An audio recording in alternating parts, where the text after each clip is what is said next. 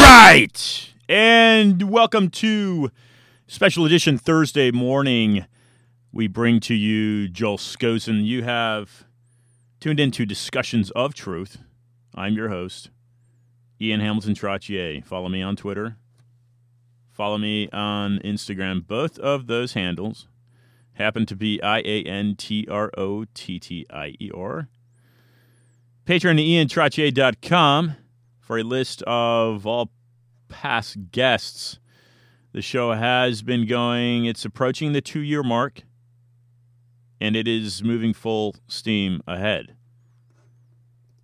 Joel Skousen joins us today as a political scientist. He's a former U.S. Marine fighter pilot. The Vietnam era. By training and specializing in philosophy of law and constitutional theory, he brings to the program a stern opinion as to the current state of the affairs in the United States and globally. Such speaking topics, and I believe he is multilingual.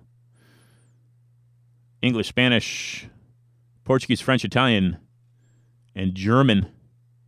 He speaks and addresses the following topics: world affairs briefings, both foreign and domestic, strategic relocation. Now that's an interesting topic.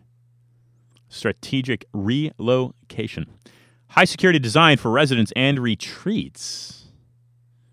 High security design for residences and retreats. I'm getting this information off of his website. Crisis preparedness and strategies for civil defense and self-sufficiency planning. Military affairs and readiness. Free enterprise solutions to economic and social problems. Philosophy of law and government. He has appeared on Prison Planet TV, as well as InfoWars multiple times. Apart from that, I do not know other media outlets that he has made commentaries on or appearances for, but he carries a very big stick and will be Skyping us from California this morning in about 10 minutes. Folks, if you have listened to my episodes over the course of, it's, I think, close to 60, well, let's see, more than 60 episodes. I'm not quite sure. I'd have to count that. But if you have followed me from the early beginnings, you will know that early on, I have been speaking with two-time U.S. House of Representatives representative Cynthia McKinney. She's the first black woman to represent the state of Georgia in the House on Capitol Hill. As a member of the Green Party, former member of the Democratic Party, she ran for U.S. President in 2008. She is a native of Atlanta, Georgia. She's a graduate of the University of Southern California, as well as Tufts University and Antioch University. We were just recently speaking, trying to finalize a date now. She's got a lot of things she is working on. So as soon as I have that, I will bring that to you. In 2010, McKinney was awarded the Peace Through Conscience Award from the Munich American Peace Committee, MAPC, acronym, for her efforts to challenge the United States and NATO war policies. And as previously mentioned, I've had to reschedule Kevin Shipp. He was scheduled a couple months back. I'm working on getting him back on the program. Gretchen Peters is scheduled for August 15th. She will address her book, as well as other topics, Seeds of Terror, how drugs, thugs, and crime are reshaping the Afghan war. 17 years into that war, folks. 17 years the United States has been fighting in the opium wars. Control for opium is that, and that is my opinion. And time to time, I'll just throw out my opinion. That is my opinion. Okay, fighting. You're fighting. It's a little bit comical, in my view. Right, you're fighting terrorism on multiple fronts. I'm not saying you're not fighting terrorism. What you're really fighting is control of the drug trade. In my opinion. Okay. Gretchen may have a different one. And she's been kind enough to agree to come on the program. She's a graduate of Harvard and the University of Denver's Joseph Corbell School of International Studies. Former employee of ABC News. Two of her papers, which are interesting to note. One, the United States Institute of Peace, How Opium Profits the Taliban. Interesting. How Opium Profits the Taliban. Would the Taliban want what does the United States have in its Navy? 17, 18 aircraft carriers? I'm not sure if is that number accurate. Does Taliban have one? Would they want 17 or 18? West Point's Combating Terrorism Center, Haqqani Network, something I know nothing about, but Gretchen will be on the program the 15th of next month. Next week will be an incredibly interesting topic, and we will host Richard Gage. He's a well-respected architect based in the San Francisco Bay Area. And he's worked on multi-million-dollar projects for about 10 years now. He has been spearheading an effort to open up the 9/11 investigation. Not satisfied with the 9/11 Commission report. And by the way,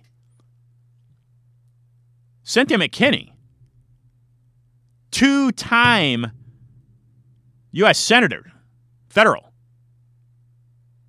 has also questioned that same report.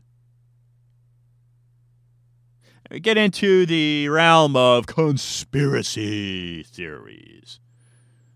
But the fact of the matter, America,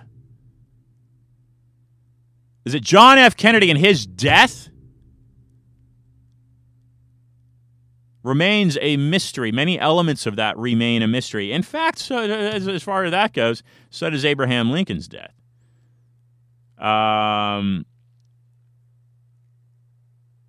So one of the questions to ask is this kind of motley crew of Osama bin Laden, not saying he was motley, he was extremely wealthy, supposedly anyway.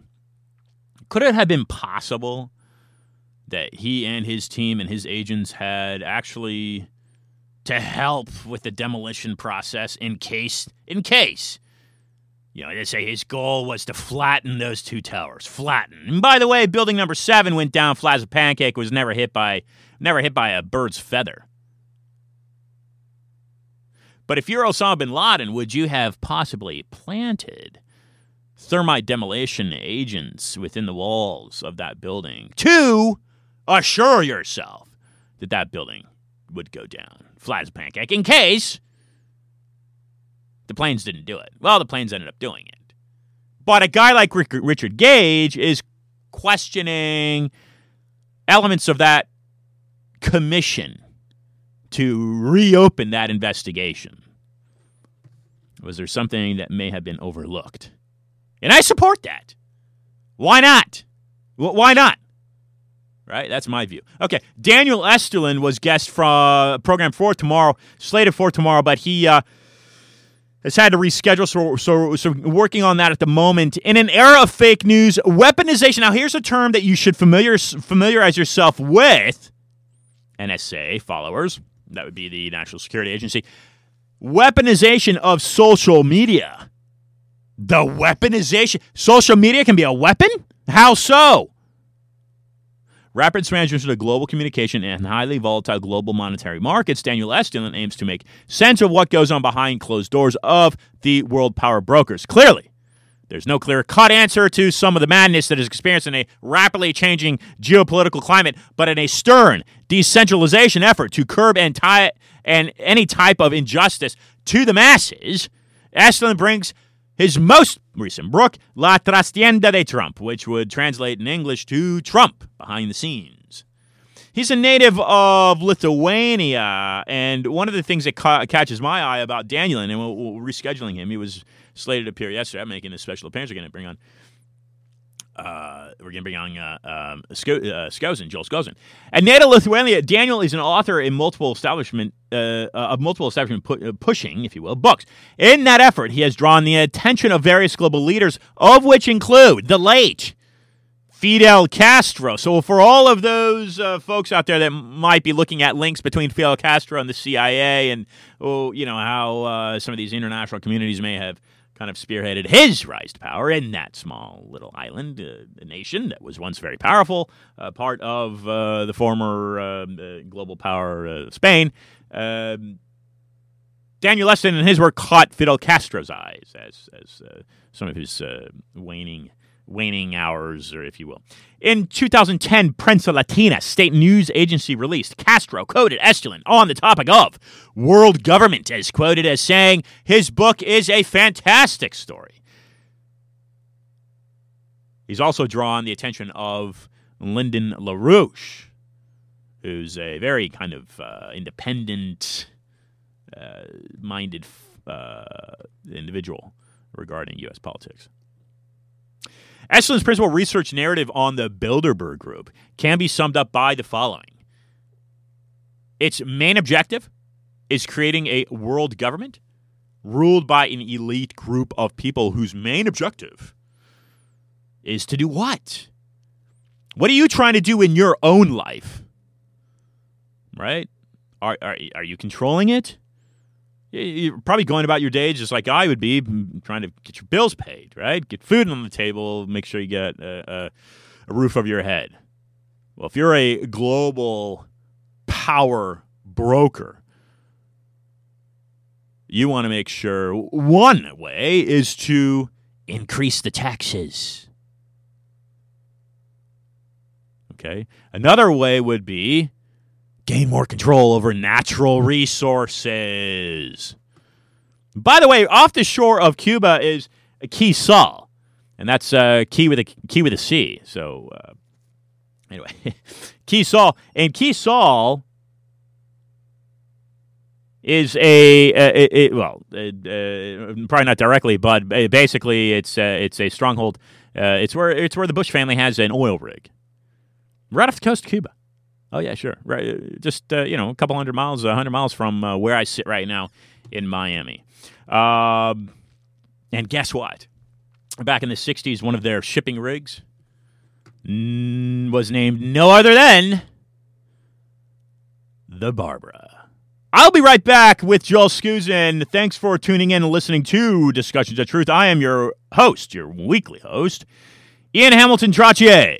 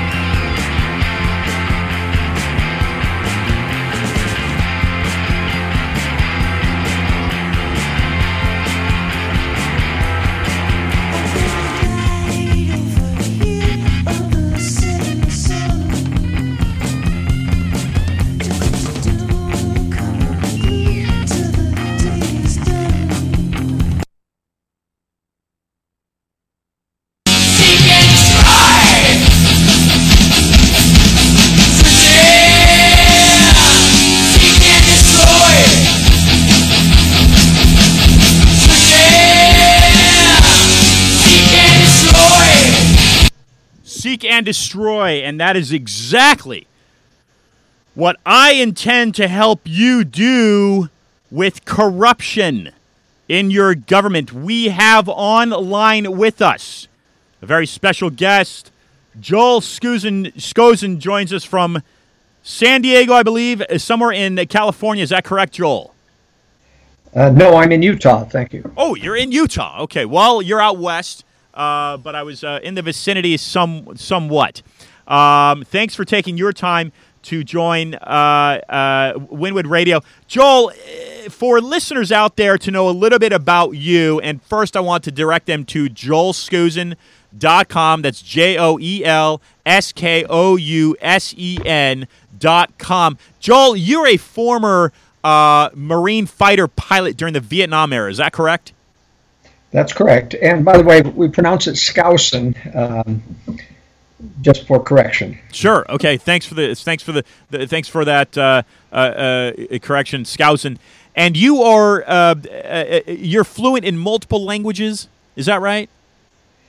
That's right. I am the publisher and editor of the World Affairs Brief, and as a result, I need to access a lot of foreign language services in order to get the truth, because we have such an abysmal controlled media system in the United States. Excellent. I love that's music. That's music to my ears and to listeners' ears. We hosted former CIA agent Ray McGovern about a month and a half ago, and his closing commentary was basically exactly what you just said. In fact, he essentially said, Ian, it's no longer a military-industrial complex. What you're looking at now is a military-industrial media complex, and it's all about how information gets transferred and really put out there. And there's a lot of brainwashing going on. What is the main difference that you have seen since, let's say, 9/11 in regards to how media is controlled? Well, I don't really see any difference, because this has been going on a long time before 9/11. And this control of government has progressed from a very much in the background control at the turn of the former century, right before World War I, to now almost complete control of government. If it weren't for Donald Trump, who's not a direct participant, but is being heavily manipulated by this deep state, if you will. Okay, so that's great. I'm glad that you said that. And there's, like any president, there's pros and cons. What do you see happening right now in regards to, and I want to go down that kind of, you made the comment about deep state. I want listeners to try to, I think the average American is just, they're so concerned about their 9 to 5, and they don't bother looking at, wait a second, could there be mechanics? Could there be an engine behind what is running the U.S. federal government other than my own tax dollars? And I think that's where we're getting into, okay, deep state. Let's help define that. But let's get to that in a moment. I want to first now talk about Trump and how you view the Trump presidency.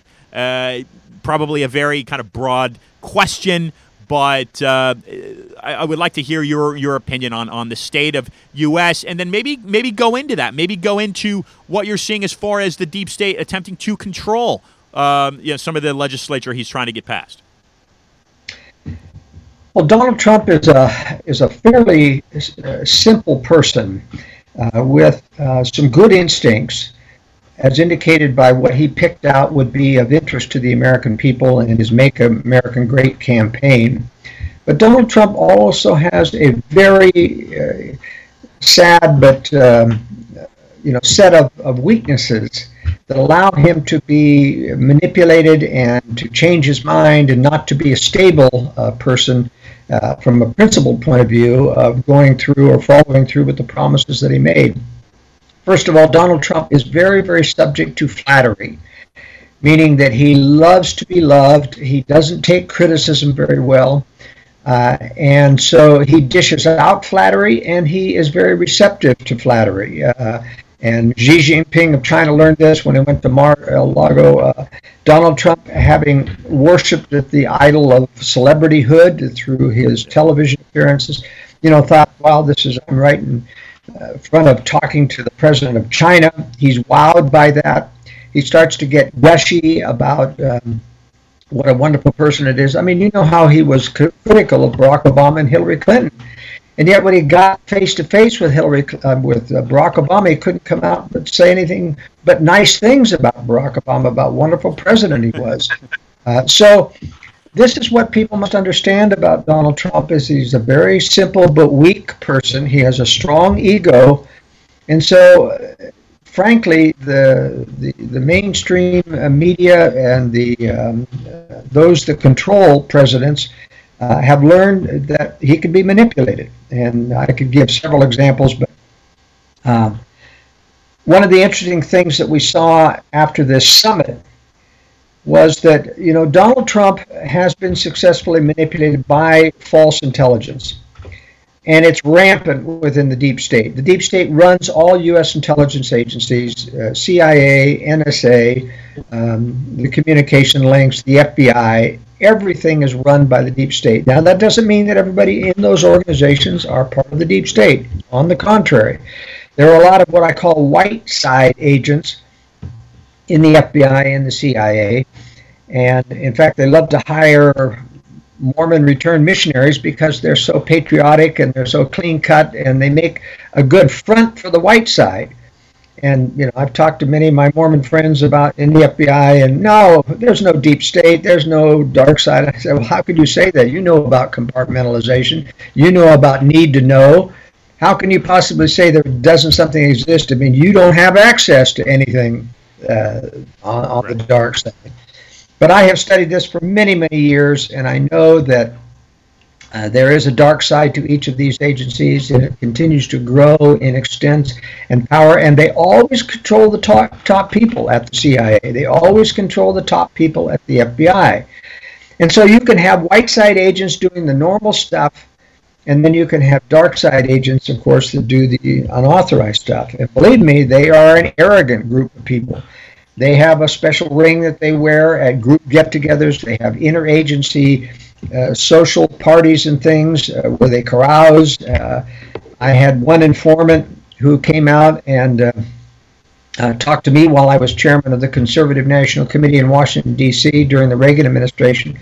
He talked about one party that he attended where there was CIA, there was DEA, there was FBI, there was all the various agencies represented. They all had this special kind of class ring. He asked about it, and the guy said, look, Congress doesn't know we exist. We have our own independent funding source through drug money and other things, and we do that which is not legal. And, they brag about that.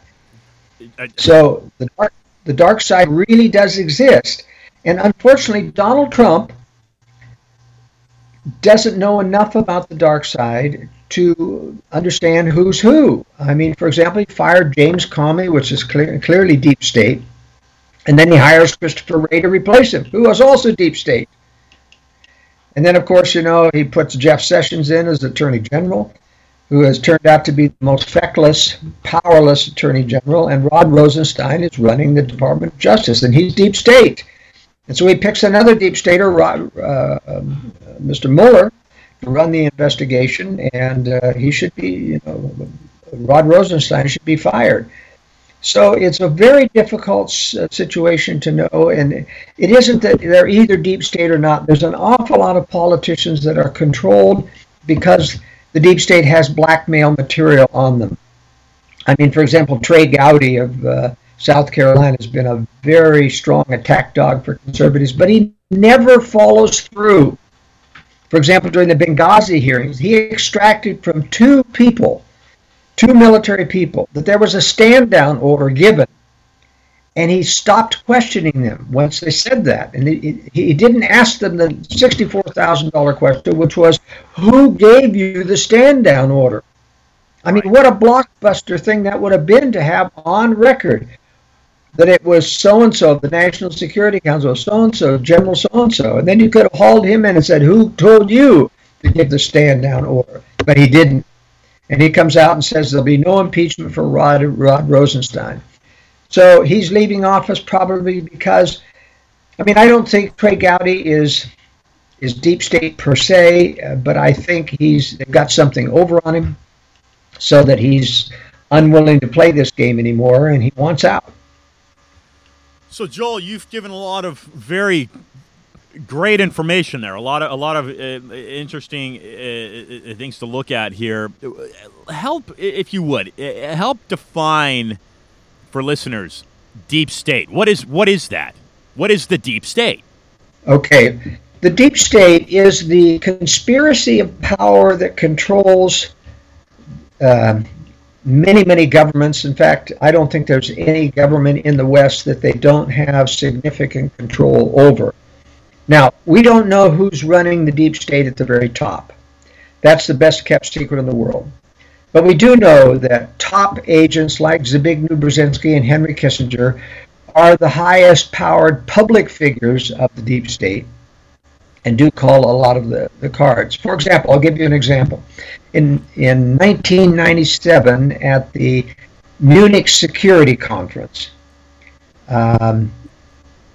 or I think it was 2007, 2000, at the Munich Security Conference, Barack Obama's national security advisor, General Jim Jones of the Marine Corps, gave a speech at the Munich Security Conference. And the previous night, they had given an award to Henry Kissinger at the Munich Security Conference. And so Jim Jones says, at the beginning of his speech, until a few years ago, this was still on the Council on Foreign Relations website. They've taken it down since then because I pointed too many people to the speech. But he said, we want to thank the conference for giving this award to Henry Kissinger. Okay. He said, at the National Security Council, we have a hierarchy. We get our daily marching orders from Henry Kissinger, passed down through Brent Scowcroft or Sandy Berger. And that was an absolute admission of conspiracy. Because Henry Kissinger, even though he was a former national security, has no authorization, no power legally to be giving daily suggestions, let alone daily marching orders to the National Security Council. Now think about that. A person outside the government is calling the national daily and giving them daily marching orders. And he says we have a hierarchy, meaning they are our bosses. Now that's proof of a conspiracy.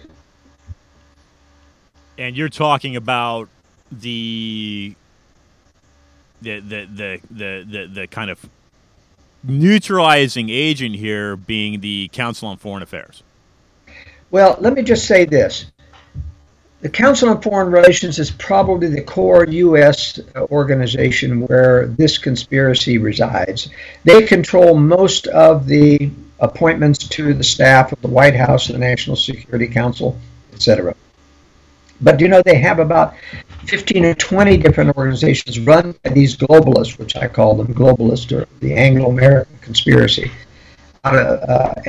And they, there's the Committee of 300, there's the Club of Rome, there's the Aspen Institute, there's the Bilderberg Group, there's the Royal Council for International Affairs in Britain. There's just dozens of organizations where they meet. And there's a core group of people that go around and control a lot of these meetings. One of those is Henry Kissinger and Zbigniew Brzezinski until he died. And often they'll take different roles. One will go with the Democratic Party, Henry Kissinger will be in the Republican Party. They control both sides of the aisle. But one thing that it is not, as Ray McGovern says, a conspiracy of greed and money. Now, Ray McGovern tends to be on the left, and they tend to think that money drives everything in corruption in government. But it does not. Money is the oil that lubricates this and brings people in and provides the draw and brings in big corporations because they can get these big contracts. But this is not driven by money because the conspirators themselves are some of the most wealthy people in the world. Sure. How much How much more money do you need? How many more yachts? How many more vacation cabins? How much more wine, women, and song can you have?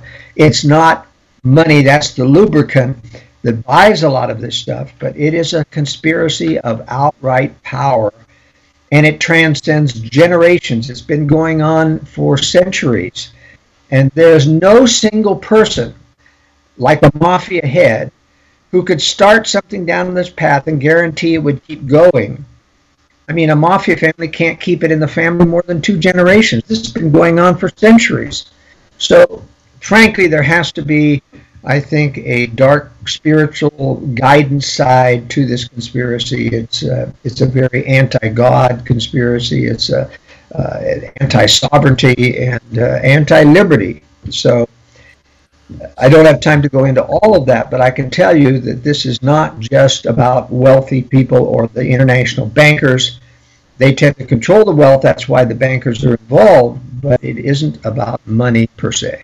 So I try to avoid religion and politics on the program, but what's interesting is that I had on the show Christopher Bolin, and this has been a number of months. It caught the attention because I had followed that show up by bringing on Mississippi State Senator Chris McDaniel. That caught the attention. The fact that I had McDaniel on the program caught the attention of a major publication out of D.C., a political publication called Talking Points Memo. They had slammed McDaniel for coming on my program because I had invited Bolin on the show to discuss his research on 9/11, and he looked at a alternative angle than what the American public has been presented in that of Osama bin Laden.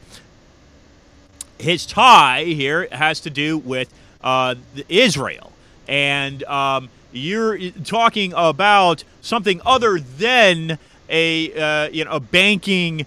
A conspiracy, something to control banking. We can obviously go into the Federal Reserve. And as Americans, if anybody walking within its borders understands what makes this country so incredible, it would be its Constitution. That is what separates this country, in my view, from any other country that's ever existed on this planet, and certainly any other country that exists at this time. That's really the that's the gold lining for making America great. But you're obviously getting away from you're kind of you're steering listeners away from thinking about just banking, thinking about just Rothschild, thinking about just Rockefeller, thinking about just J.P. Morgan, that sort of thing.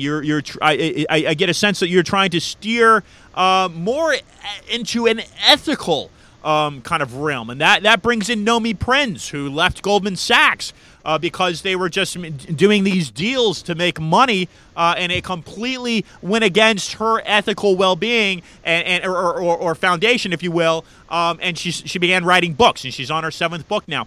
But in your view, how does Israel play into any of this, if it does? Well, Christopher Bolin and I have a major disagreement about 9/11. He blames it basically all on Israel and the Mossad, and I believe it's bigger than that. I believe that Israel and the Mossad are part of the globalist conspiracy.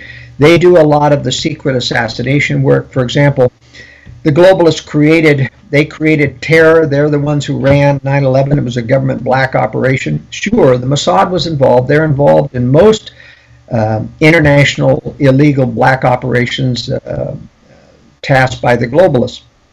They're some of the best, for example, at infiltrating Arab countries. It's my opinion after that ISIS was a creation of the U.S. and British intelligence, that is the deep state portion of those two organizations, and that Trump doesn't know about that. And I think that because Israel and the Mossad is the best at training Israeli Arabs to infiltrate Arab countries and act roles that they aren't, that they are in fact providing the ISIS and terrorist leadership to these various factions. That's why the United States, for example, has always saved ISIS When you're attacking Mosul, for example, they left a sector of the encampment, the troops surrounding Mosul, to make sure that ISIS could escape from that. In the final stand of ISIS in Raqqa, for example, the U.S. makes a deal with ISIS that they'll save them, and they hire a whole bunch of Arab semi-trailer trucks to bring ISIS out and their families and their heavy weapons. And I documented that in the World Affairs briefs, that they brought Iraq out and they basically dispersed them back into the rebels in Syria. In other words, the U.S. never did attack ISIS. Sure, the U.S., I'm a former Navy Marine Corps pilot. A lot of those good people out there bombing targets, but they don't realize that the deep state is alerting ISIS that the bombers are coming and those buildings are empty. You can't tell from the airplane. You just know that your bombs hit the target. But our pilots don't know that those ISIS people have been warned in advance, just like the truck convoys sitting at the Turkish border with the oil from ISIS being transported through Turkey, our supposed ally who was marketing that oil to Israel. And the U.S. never bombed any of those convoys until the Russians started bombing them, and the Russians then say to the U.S., how come you aren't doing that if you're really fighting ISIS?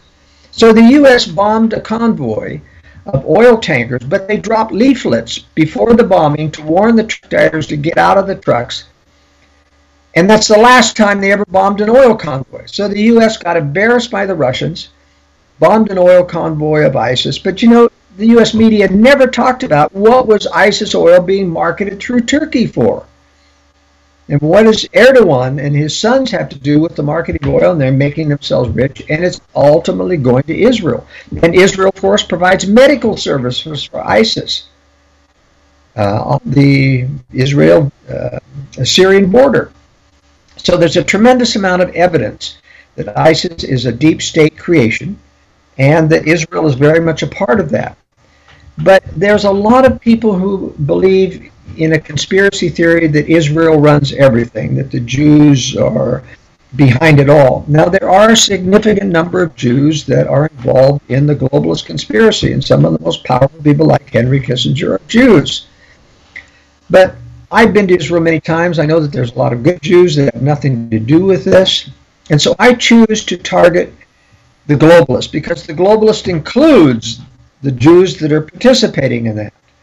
And so I choose not to go after this as a Jewish, because it isn't a Jewish conspiracy. Mm-hmm. For example, the Jews that are involved, the so-called Zionist conspiracy, there's two types of Zionism. There's religious Zionism, which believes, as many Christians do, that God has promised that the house of Israel, not just the Jews, the whole entire house of Israel would have a homeland back in Israel. But there is political Zionism, which was hijacked. Right. They hijacked the term Zionism. They were actually Marxists. The original political Zionists that took over Israel in 1948 were Marxists. Mm-hmm. They created the Histadrut, which was the labor union there that controlled everything for many, many years in Israel, which was a Marxist organization. It was complete state control of workers and everything else.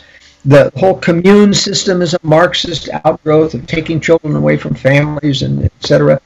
So you see, there's political Zionism, and the only way to distinguish between the good and the bad Jews that are involved in this is to call them what they are, the globalists of the bad ones, whether they're Jews or Anglos or Saxons or whatever they are. If they're in this globalist conspiracy, which is what I target, then they're the bad ones. And then you don't, at the same time, go maligning the good Jews who don't believe in this.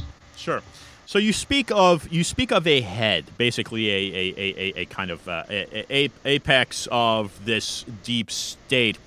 Does that head that you mentioned is the best kept secret, for instance, does that head transcend national borders? Yes, it does. It has traditionally been centered in the city of London, which is smaller than the actual metropolitan area of London. There's a small city within London called the City of London. It's the financial capital, really, of the British financial city. It used to be the financial capital of the world, but that's really kind of transferred now to New York under the globalists, who control a lot of money there in the Wall Street. They control the Federal Reserve System, which essentially controls international finance through secret loans that they do to bail out countries, including the EU, regularly. And so they use money, of course, to control other countries, and that's why the World Bank is part of it, the International Monetary Fund, of giving money out so that they can control countries. Once again, let me just emphasize, it is not just a financial greed situation where you're trying to make money. This is a control system. They want control, they want corruption, they want to reward that. That's why the NSA spying is really about two major things. It's not about defending against terrorism. It's about, one, getting dirt on everyone possible so that you can blackmail as many congressmen. They start for the military, they do media people they blackmail, they have state representatives because they may go on to federal office. They have a long history. They do this internationally. You talk about interfering elections, the CIA and the NSA spy on everyone internationally. For example, they used Mr. Montesinos in Colombia to feed him information on the opposition so that Fujimori, the former president of Colombia, could stay in office. Fujimori, or Montesinos, was a CIA asset, and he was allowing CIA surveillance of everything so that anyone who came up against Fujimori could be blackmailed against it. And that's direct interference in an election. So who are we to call Russia for a few tweets on social media, to be interfering in the election? This is just ludicrous by comparison. We have assassinated people like Arbenz in Guatemala, and the president of Chile when Pinochet came into power. Those were definite CIA coups of existing governments. I mean, this is just incredible that the media continues to harp on this Russian interference thing and to lambast Donald Trump, who keeps waffling on this, by the way. He keeps saying, oh, yes, I believe intelligence, and then he says, no, I don't believe, and, it could be somebody else.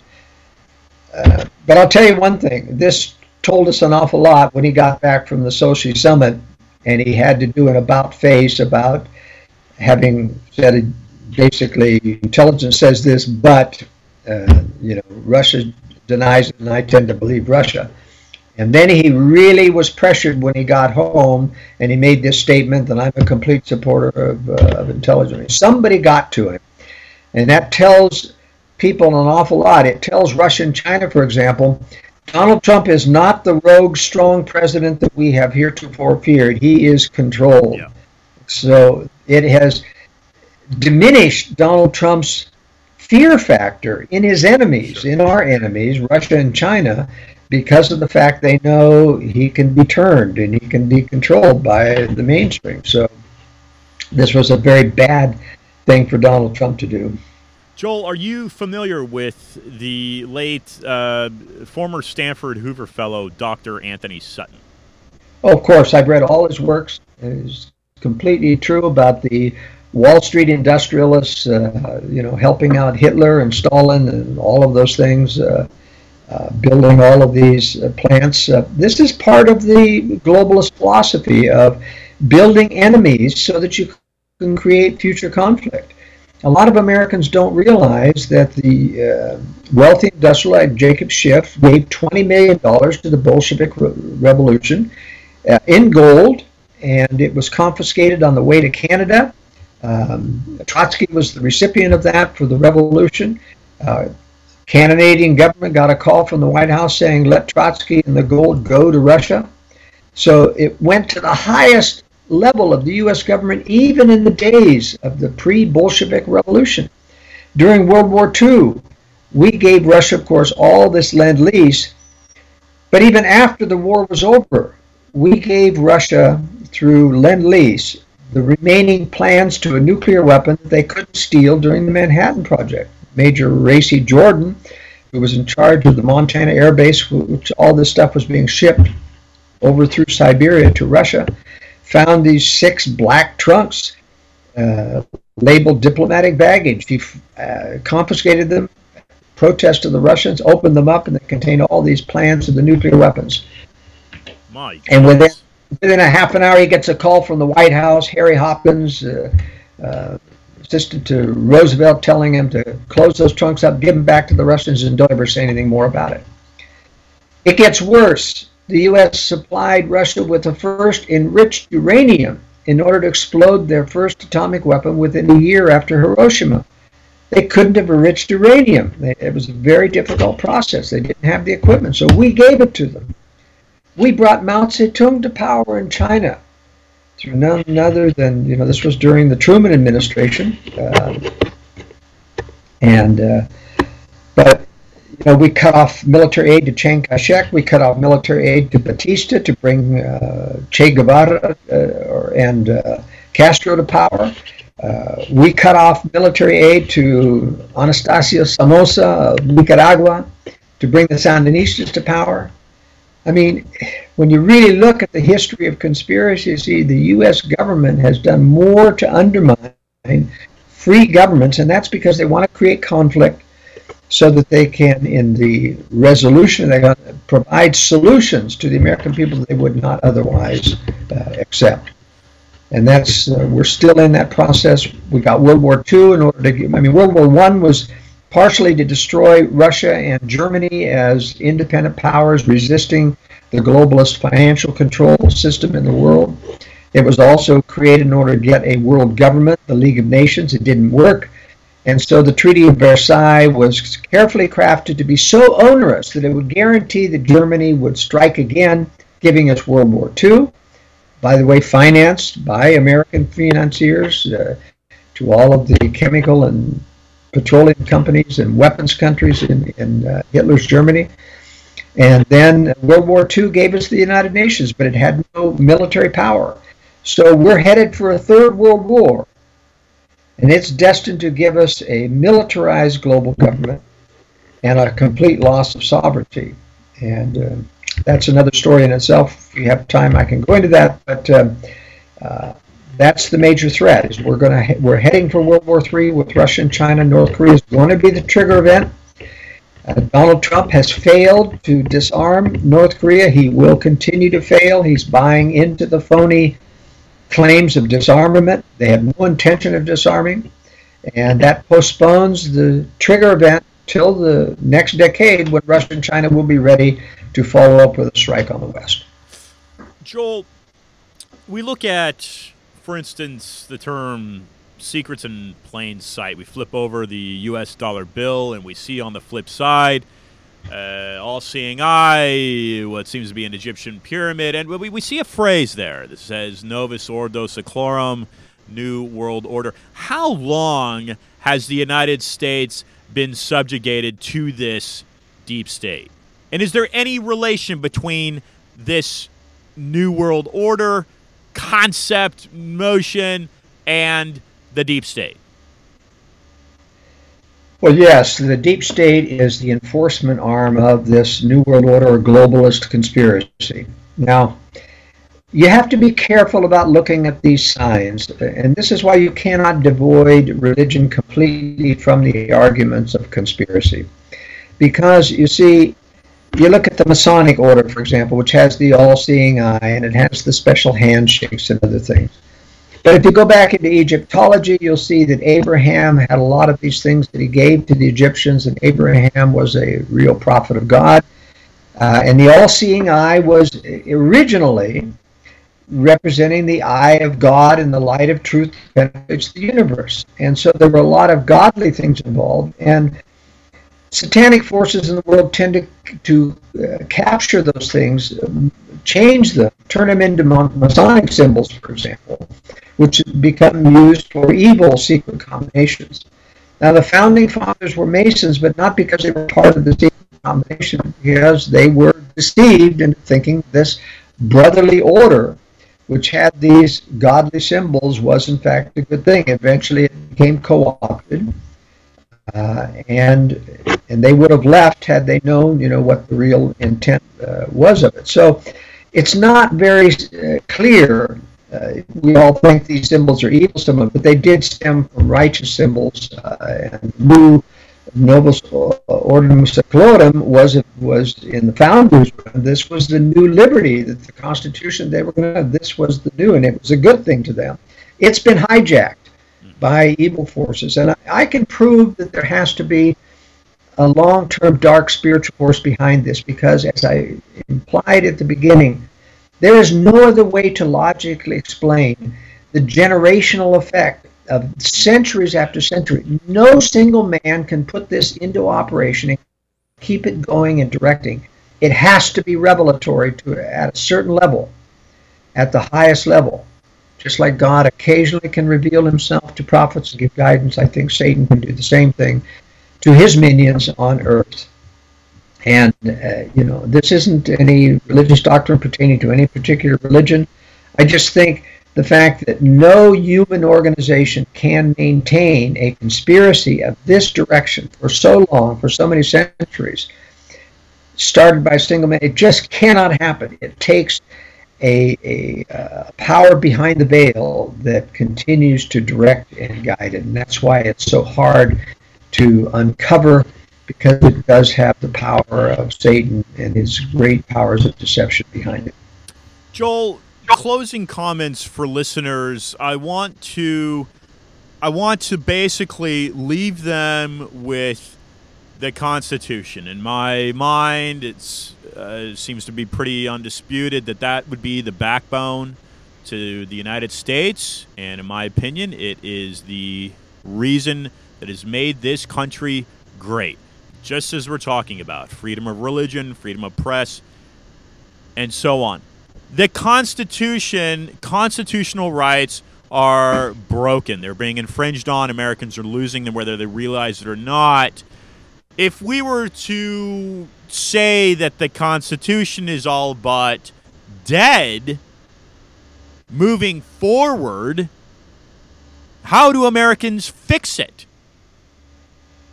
Well, that's a very interesting question. I gave a speech about 6 years ago at a university called Why the Constitution is Dead and How to Fix It.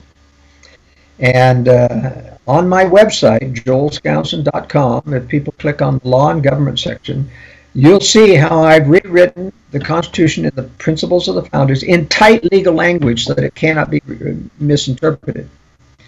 Now, the Constitution, of course, was written with trust in mind that this Constitution had enumerated powers, and you can't do anything but that.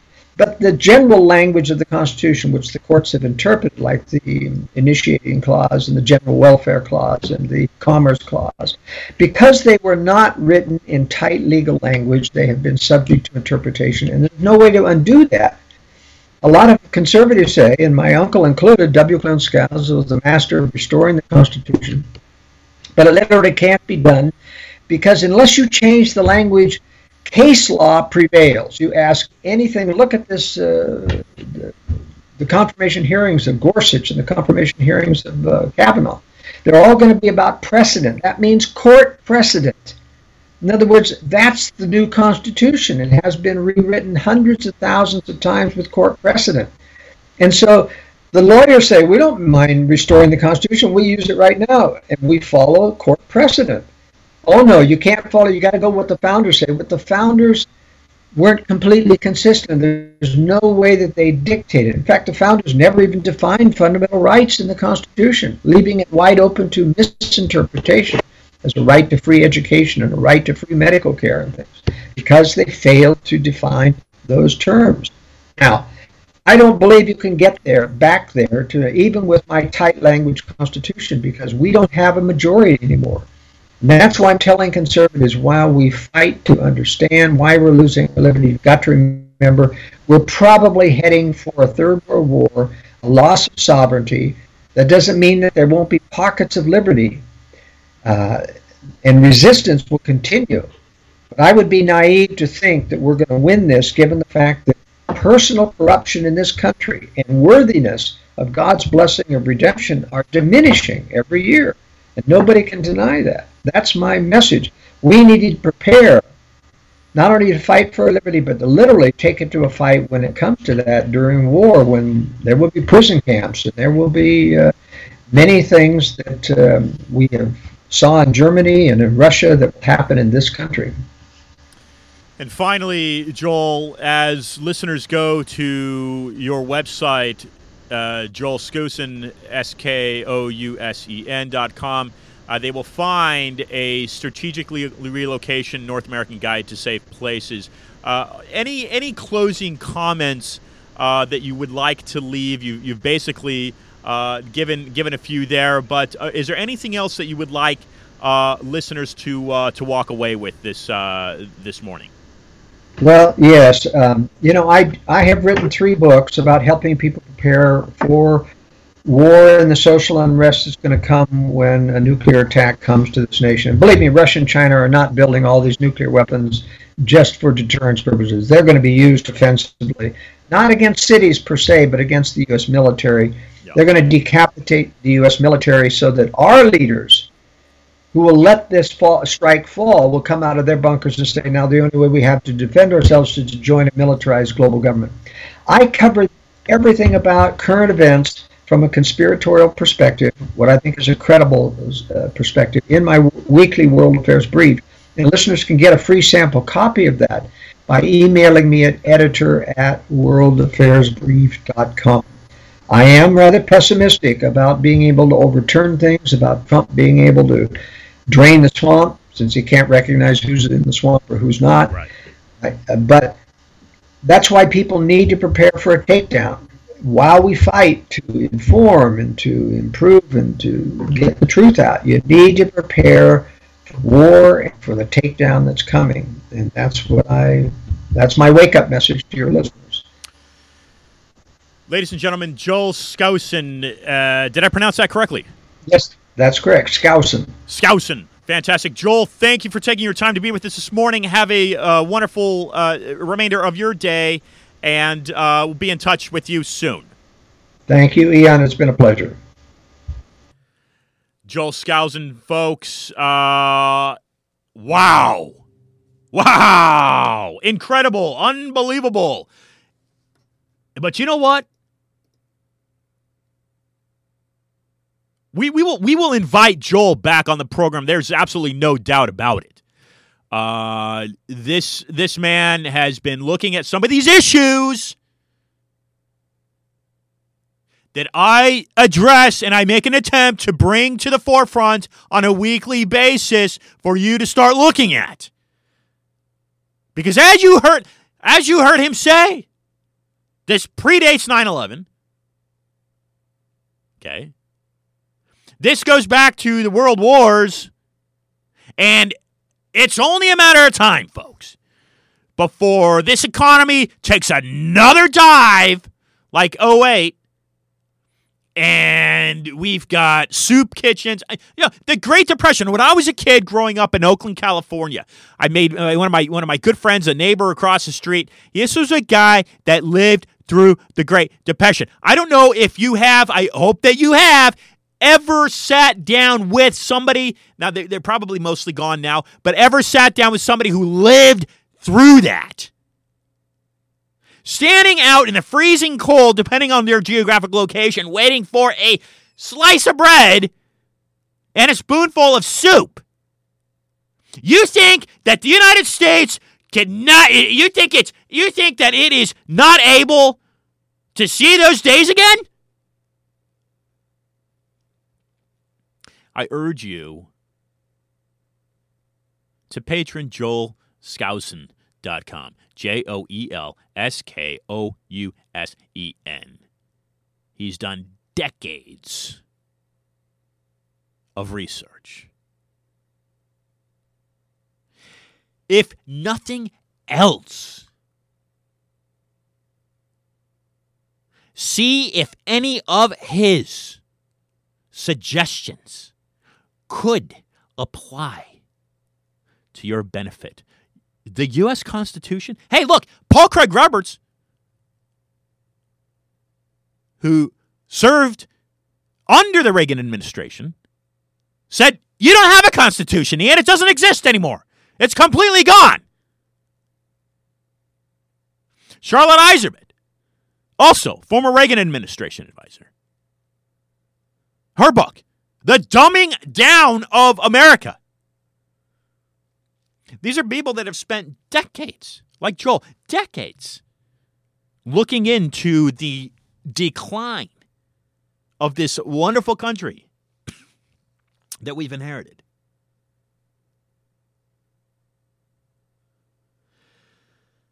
I'll be back for some closing comments right after this. You've tuned in to Discussions of Truth on Wynwood Radio.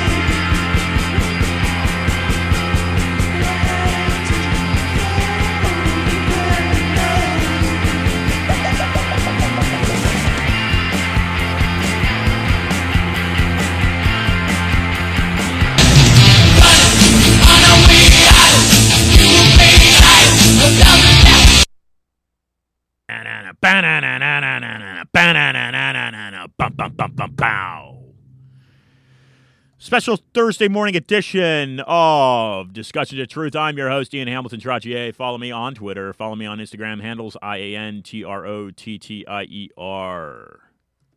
IanTrottier.com has a list of all my past guests. Next week, we will be joined by Richard Gage. Look, we're going to do it because we can. We're going to talk about 9/11, the 9/11 Commission Report. Thanks to Joel Skousen for joining the program today. As always, I strive to deliver you a punch each week because, woo!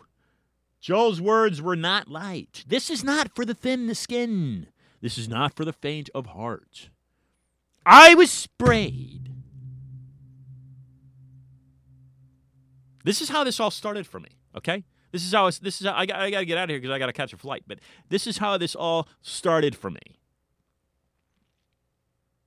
And I've got nothing against anybody of any religion. If you're peaceful and you're loving and you're a kind human being, I could care less who your God is, what your God is.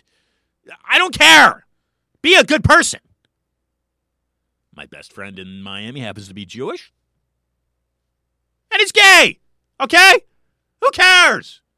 And it was him that said, Ian, you got to look into this pesticide spraying. That was 2 years ago. A pesticide called Naled Dibrum that turns out is completely banned in the European Union. It's illegal, yet it was used down here on inhabitants of Wynwood and Miami. That is how this all started, because from there, I was drawn to a guy named Anthony Sutton, who Joel has read well, that delivered in 1972 speech, convention, a political convention in Miami Beach, and returned back to Palo Alto after delivering that speech, basically doing exactly what Joel has just said, saying, hey, U.S. banking system, elements of the U.S. banking system had their fingers in the Nazi Germany and Russia and da-da-da-da. How dare you Don't you ever speak of that again. It's fact! And this is where we are today. So, take the words as you like. Take the admonition as you like. The warning. The opinions. But do something about it. Certainly keep listening to me. As long as I can do this, I certainly will. And I thank you for listening. Have a wonderful day.